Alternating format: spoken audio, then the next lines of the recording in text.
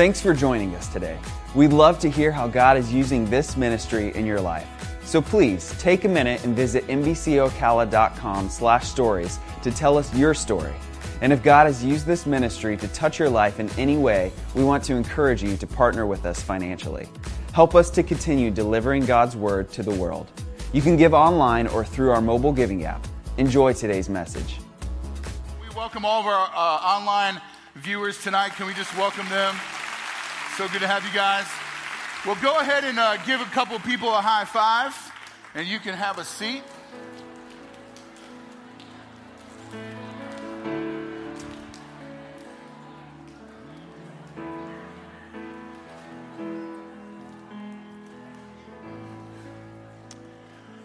Well, how many of you guys are ready for Christmas? Anybody ready for Christmas?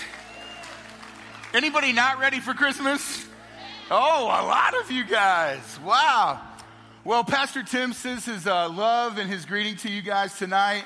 He is making some fabulous progress, and I'm sure you guys have seen all the posts and everything that's going on, but he's doing very well, and of course, it's going to be a little journey, so keep praying, keep believing for him and standing in the gap for them and encouraging them, and just, he just wanted me to tell you guys, thank you guys for just the outpouring of love, and he knows that you guys are praying, and he will be back soon. Amen? It's going to be good. Until then, you're stuck with me tonight, so that's just how it is going to be tonight. So, well, I'm Pastor Tom, and if you're new tonight, we're so glad that you're here. Thank you for spending your midweek with us. And seriously, some of you guys aren't ready for Christmas. What's the deal? Like, we're like less than, it's like a week away. We got to get ready. And I don't know about you, but there's nothing that gets me in the Christmas spirit more than seeing Christmas lights. And I'm the guy who, the day after Thanksgiving, I'm usually out putting up my lights and all that kind of stuff. And then this week, actually, me and my wife and my daughter left for New York today. She's so lucky that she gets to go to New York and hang out in New York City. I'm like, what's up? Left your dad here? But we took a trip around Ocala the other night, so we stopped and got some ice cream because you got to get ice cream to make a trip around Ocala. And but we stopped and got some ice cream, and we were looking for Christmas spirit. We were looking for Christmas lights and just trying to find out how much spirit our little city has. And I was kind of depressed. There's not a lot of lights out there, so you guys need to get ready for Christmas. It's like a week away. And I don't know if you guys, but I just love Christmas lights, and I love, there's a show actually on TV right now called The Great Christmas Light Fight. Have anybody seen that? It's like the most epic show. And so I want to show you guys a couple cool pictures. That's legit, right? I would hate to see their electric bill. But there was another one that was really cool too. You can go up to the next one. That one won the one night that I watched, and it was just over the top. They built a castle, and their house is in the middle of all that. Just blows my mind. And I'm like, what do these people do? And then that one, I don't know about that one. I have mixed feelings. It's kind of gaudy looking, kind of thing. But there's actually two families that were from Ocala that were on the show. And so if you get a chance, you can stalk them and go see it. And then, hey, do you guys know this picture? That's right, Ocala, come on. So we did find some Christmas spirit the other night, and we had a blast looking at some of the lights. And so, but if it's all right with you guys tonight, I thought we would just go ahead, even though some of you guys aren't prepared for Christmas yet, we would go ahead and just get a little excited about Christmas. And not just about Christmas, but what God wants to do in and through you and me. How about that? Can we get excited about that tonight? Good. So join me as we pray over tonight. God, we just thank you for your presence, first and foremost. God, wow. We just got to spend some time in your presence, God, and that can change everything. So, God, thank you, God. And we just lift you up, God. We love you tonight. And, God, I just thank you for this group of people it's not a coincidence that we're here tonight. And you're going to speak to us, God. So thank you in advance for what you're going to do in and through us. And so, God, we just pray for everyone as they get ready for Christmas and they celebrate Christmas in all the different ways, God, that they would be blessed, and God, that you would look for ways for us to display our lights. In Jesus' name, amen. Everybody said amen. Well, a few weeks ago, if you guys remember, if you were here, we talked about, right after Thanksgiving, we talked about the special sauce. You guys remember that? We talked about the special sauce is the attitude of gratitude, if you guys remember that. And then the week after that, we talked a little bit about how God's generosity is amazing. Everybody say amazing. And we talked about how we are supposed to live a life that has like a sense of wow and a sense of awe and a sense of amazement. And we talked a little bit about Jesus, if you remember, and we just like totally lifted him up and just talked about how crazy amazing he is. And just so you guys know, Jesus is amazing. Like, if you kind of came in here kind of wondering if he isn't that like awesome, like he really is that awesome. Like Jesus is amazing. And all throughout Scripture, we see that Jesus was amazing people. And if you guys ever I would encourage you to start in the Gospels in Matthew and Mark and Luke and John, because you see all these amazing stories of Jesus just wowing people and people marveling and people just being amazed. I mean, he stilled a storm. The disciples were amazed in Matthew chapter 8. In Matthew chapter 9, we see Jesus casting a demon out of a guy that was mute, and he begins to speak, and the people were amazed. Matthew 15, we see this great multitude of people that came with every kind of disease. Jesus healed them, and everyone was amazed.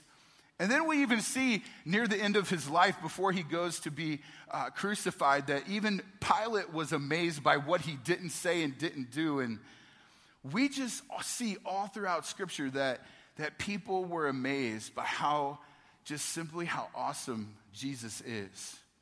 And we could just spend, weeks and days, just months just talking about how amazing God is. And I hope that you'll never get tired. I don't know about you, but I just never get tired of thinking and talking about Jesus. Like, there's just something about him, right? That's just so amazing. And man, I hope you never get tired. But here's my big question for you guys tonight. What wows God? What are the things that wow him? And if he were to see like we saw the lights and we go around and even driving downtown, it's like, wow, that's pretty cool. Like, yeah, I like that. It's digging that. And so we get these wow moments of these lights, but what kind of light display?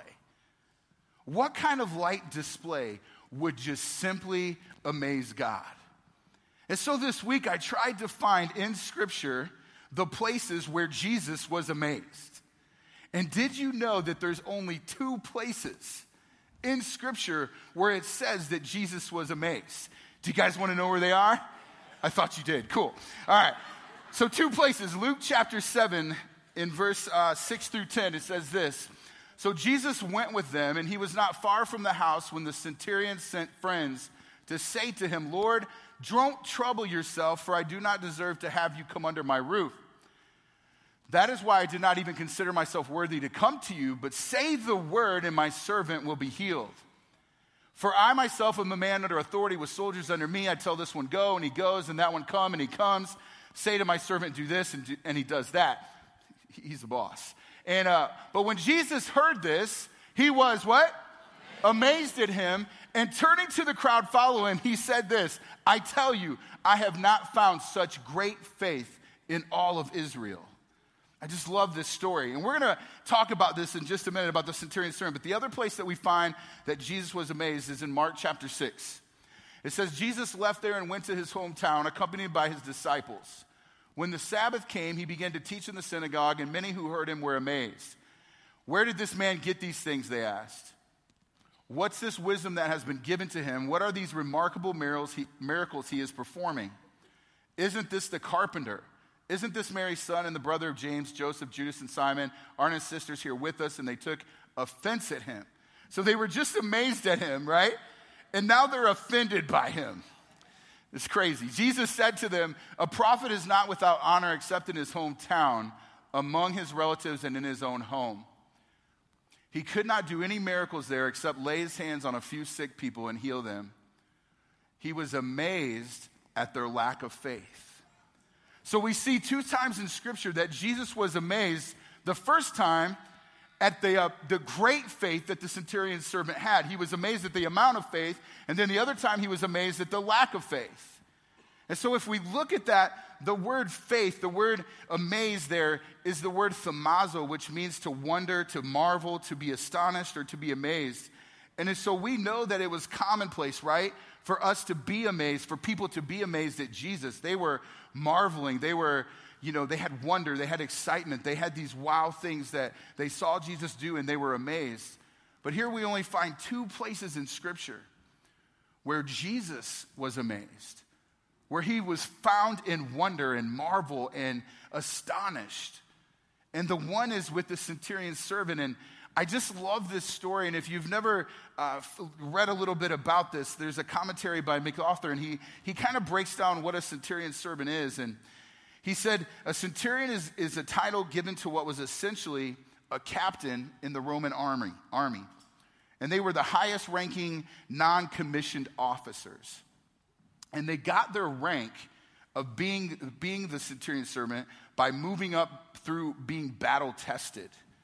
And so these guys were the backbone of the Roman army. And centurion connects to the word century, which connects to the word 100. So there's most likely these guys had 100 men under them that they were responsible for. And of course that number is probably a little bit flexible. They probably had some more, or maybe some of the guys had less. But they got to where they were because of their force, of their commitment, their loyalty, their courage, their bravery, their fortitude, and their strength. And so these servants were, these manly men who, they didn't sit behind a rock and fire missiles at the enemy. These guys fought hand-to-hand battles. I mean, these were some rough dudes, right? I mean, they were like, you didn't want to mess with these guys. And not only could they fight, but we know that these men could lead. And they led by commanding, and they also led by example. And they also understood, as we see in this story, they understood submission, they understood authority.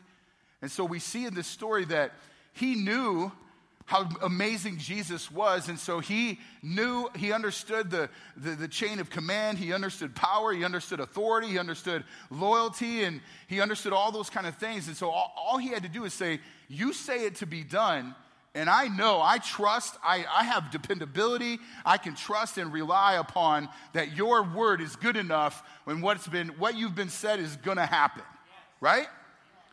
And so we see this in there, and it's this great faith that amazes Jesus. So tonight, we're all going to become centurion servants. We're going to take you guys through a gauntlet of exercises.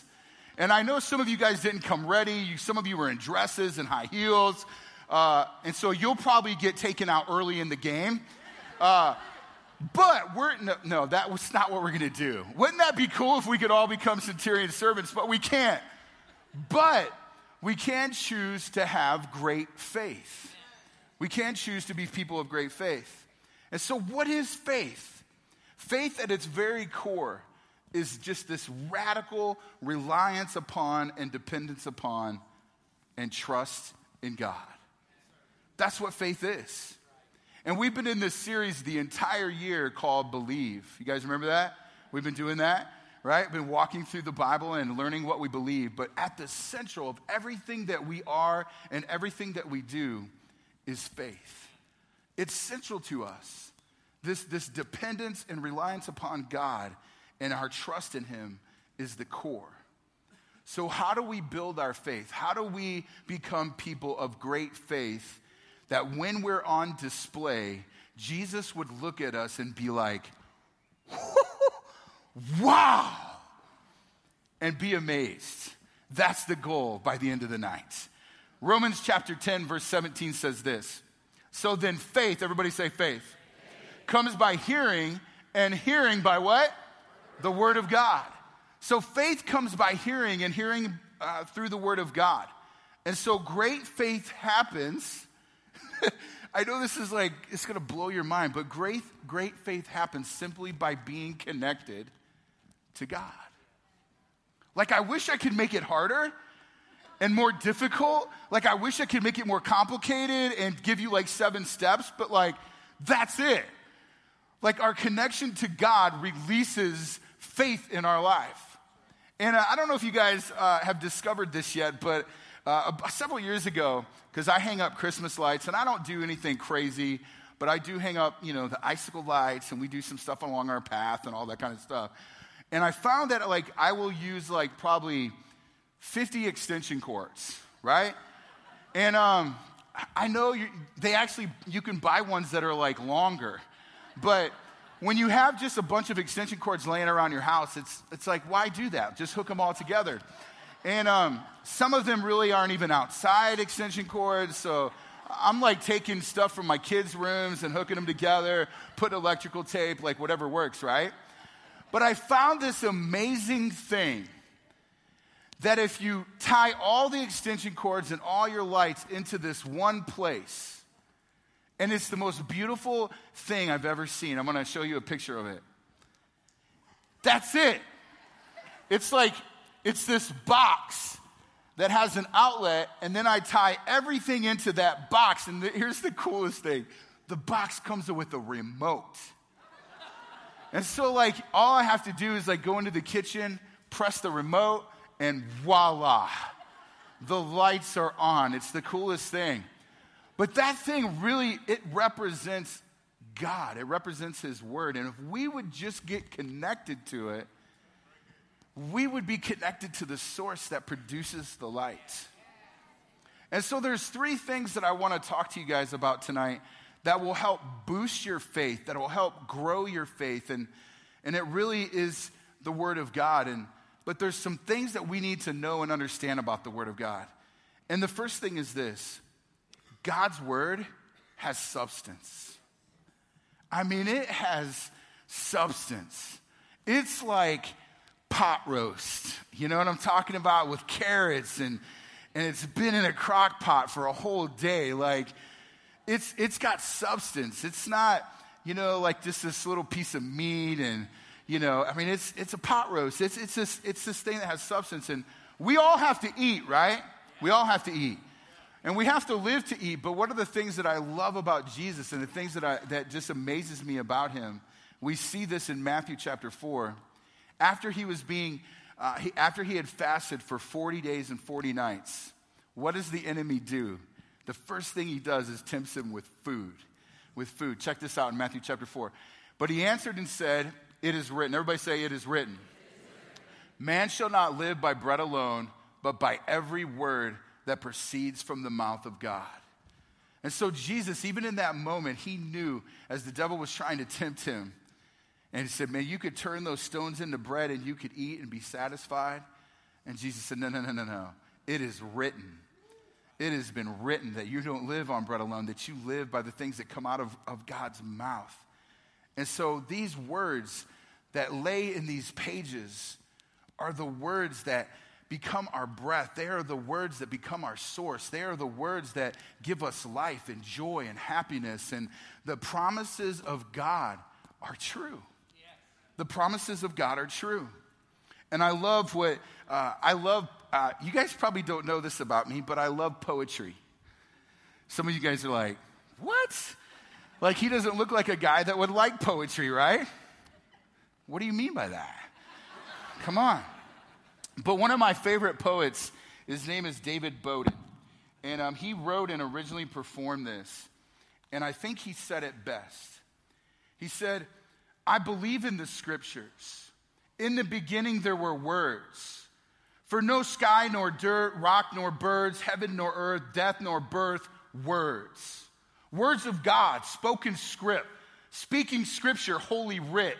The writing builder, building mountains out of nouns, plants and herbs and from active verbs, planting nations in punctuation, preparing solar positions with prepositions.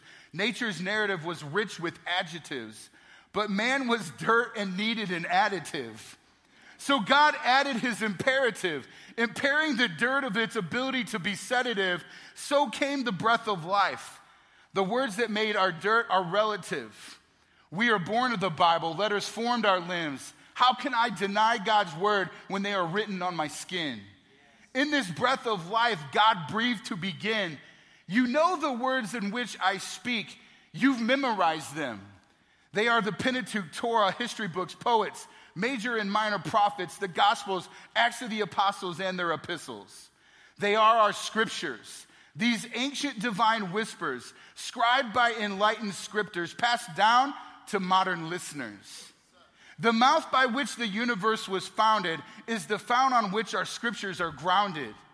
Listen to where the Bible was originally sounded, for it's far better than what we have lobbied or traditions copied or our own doctrines embodied. The scripture says that scripture is God-breathed. That means the breath that filled the nostrils of the ground, the life blown into dirt, the heartbeat that made the simple renown. That is what can be found in what has been written down. So, I believe in the scriptures.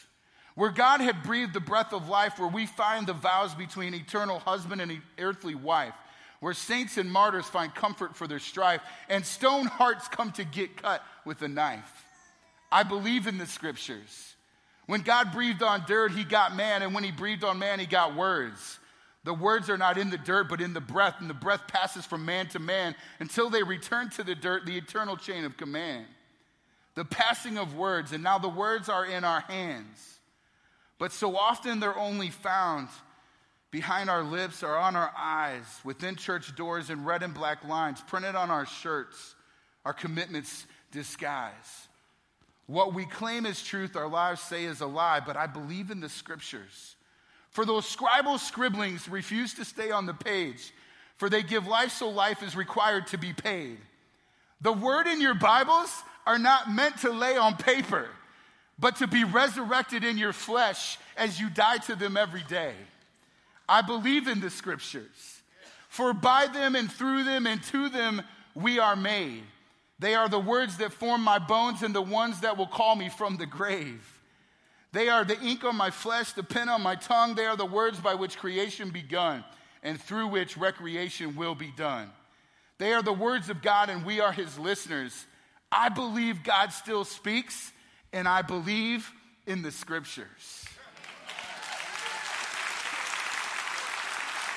God's word, it's got substance. It's got substance. It has meaning. It can change us. It can change us. We need to believe in the scriptures. Number two is God's word is our weapon. God's word is our weapon. In Hebrews chapter 4, verse 12, it says this, for the word of God is living and what? Powerful and sharper than any two-edged sword, piercing even to the division of soul and spirit and of joints and marrow. And this is a discerner of the thoughts and intents of the heart. And so we see in Hebrews that God's word is truly a weapon. It has the power to convict us. It has the power to convert us. It has the power to expose us and bring us from the darkness into the light. And so many times, though, I think we think that the word condemns us, that it tries to judge us. And I think we need to understand that it's not trying to judge us, it's trying to expose us and convict us so that we can be convinced. The word convicts us so that he can convince us of who he is and who we are in him. Last week, I was in class with some of our students. By the way, we have a college, Meadowbrook College. I don't know if you guys know that, but it's changing the world, changing students. They're going to change the world. It's going to be amazing. And so you can check out that on our website if you're interested in that. But we were in class with some students, and they were nearing the end of their semester. And we were talking about God's written word and how powerful his written word is when it becomes the Rhema word. That as we spend time listening to the written word, God reveals to us, he gives us revelation, which becomes a Rhema word. It becomes revealed knowledge to us. And you guys have experienced that where you're reading a passage of scripture and there's a word or a phrase that just, it seems like it almost pops off the page, right? And you want to hold on to that. And some of you guys tattoo it and make cool things out of it. I mean, it's that word that becomes so alive to us. And then there's the prophetic word. And the prophetic word, and in the New Testament, we see the example that we're supposed to earnestly desire Of all the spiritual gifts, we're supposed to desire prophecy. And because in the New Testament, we see the example of prophecy being used to edify, to build up, to encourage, and to inspire other people. And I love what happened in this class. We were doing this little exercise, and we had students, and we just have students do awkward things. So I had them sitting face to face, staring into each other's eyes. That would be awkward, right? If we did that right now, like with somebody you didn't know. But they were staring into each other's eyes, and then I had them do this exercise where I said, I want the person on the left, I want you to just simply ask God what he wants to say through you to that person. And then I said, I want the person on the right, I want you to ask God what you want him to say to you. And so I had them spend some time processing and talking to God, and then I said, okay, now the person who has the word, you feel like God, you sense something God's given to you, I want you to speak that. And so this one particular two girls, she spoke this word, and this girl on the right side immediately began to just weep. Because the very word that God said he wanted to speak to her was the same word that she spoke to her. And you might think that's a coincidence, but it's not. That is God's word.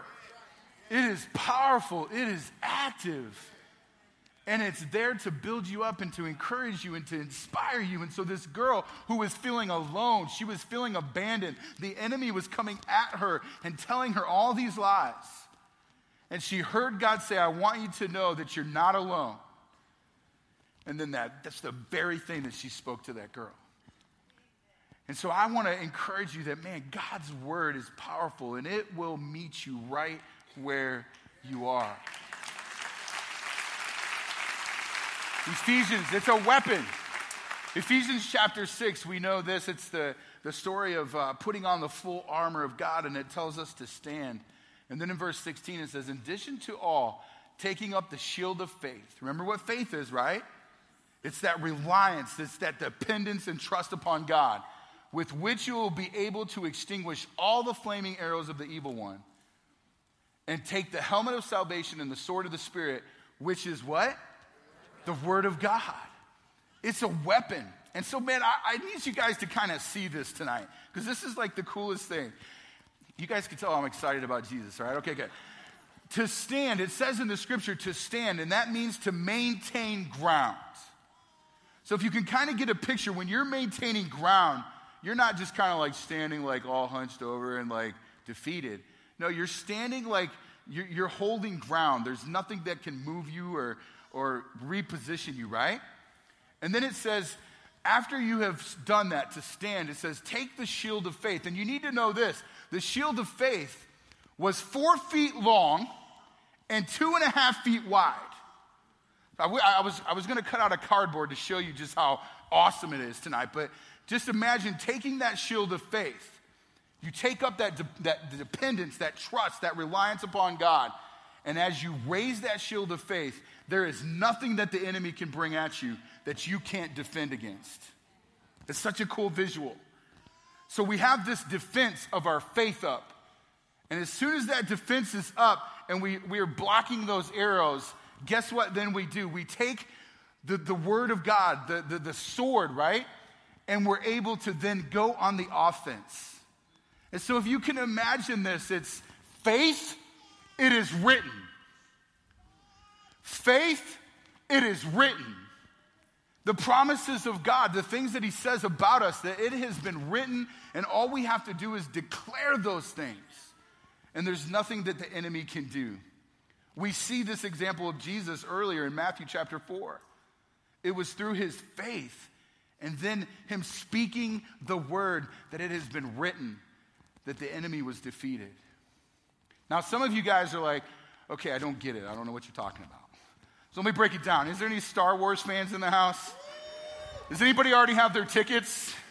All right, so I'm not the craziest Star Wars fan. Like, I'm not going to dress up when I go to the show. Now, I know there's some people who will, and I'm not going to judge you for that.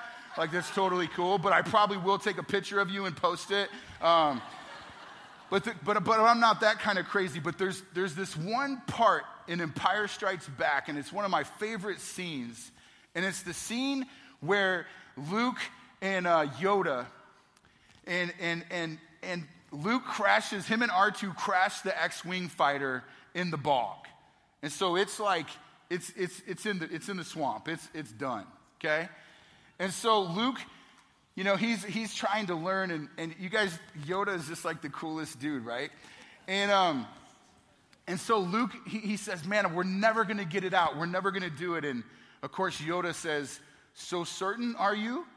Always with you it cannot be done. Hear you nothing that I say? And so he's like, Master, moving stones is one thing, but this thing is totally different. And he says, no different, only different in your mind. You must unlearn what you have learned. And then he says this, I love this, is the best line. He says, all right, I'll try. And he said, no, try not, or do not.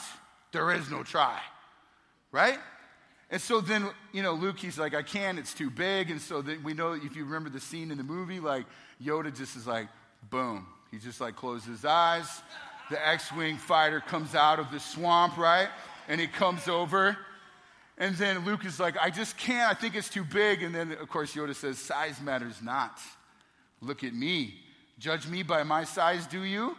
And well, you should not. For my ally is the Force. And a powerful ally it is.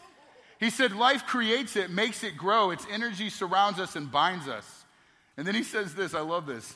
Luminous beings are we, not the crude matter. You must feel the force around you, here, between you, me, the tree, the rock, everywhere, yes. Even between the land and the ship. And of course, Luke says, you want the impossible. And then, of course, the thing comes out of the muck, the swamp, and Luke's like, I don't believe it. And of course, Yoda says, that is why you fail. So there you go for all you Star Wars fans, right? But here's the reality. God's word says that we are luminous beings. That our belief, that our trust, our reliance and dependence upon God, it has the ability to overcome anything in our lives. It is a weapon, and it has authority, and it's greater than any lightsaber there is. Amen. Amen. Here's the third thing. The last thing is God's word is our light. Psalms 119, 105 says, of course, your word is a lamp to my feet and a light unto my path. And then in Matthew chapter 5, it says, you are the light of the world. A city set on a hill cannot be hidden, nor does anyone light a lamp and put it under a basket, but on a lampstand, and it gives light to all who are in the house. Let your light shine before men in such a way that they may see your good works and glorify your Father who is in heaven. I believe in the scriptures, and daily intake and exposure to the word of God will not only make your faith great, it makes our lights shine. And imagine that we all could be a walking display of light. So you might say, well, what's the big deal? We got to believe. God wants us to have great faith. 1 Peter 2:9, I love this verse. It says, you are a chosen race, a royal priesthood, a holy nation, a people for God's own possession. And then listen to this. Why? So that you may proclaim the excellencies of him who has called you. Where? Out of darkness and into his marvelous light. It's time for us to go and proclaim and to let our light shine. So we're going to close a little bit different tonight. You can go ahead and stand. And you guys probably know I'm a horrible singer. You've probably experienced that before. So I'm going to have you guys all sing with me. And there was a song, and I didn't get saved. I didn't grow up in the church, and I didn't get saved until I was a senior in high school. And this was kind of like a cheesy song that we used to sing and teach kids. But it was one of those songs that I can remember early on. It was one of those fun songs. I remember if you guys, I told you guys before, like I didn't go to a cool church like this. Like, I went to kind of a boring church where you couldn't, like, have any fun. And there are those around, you know that, right?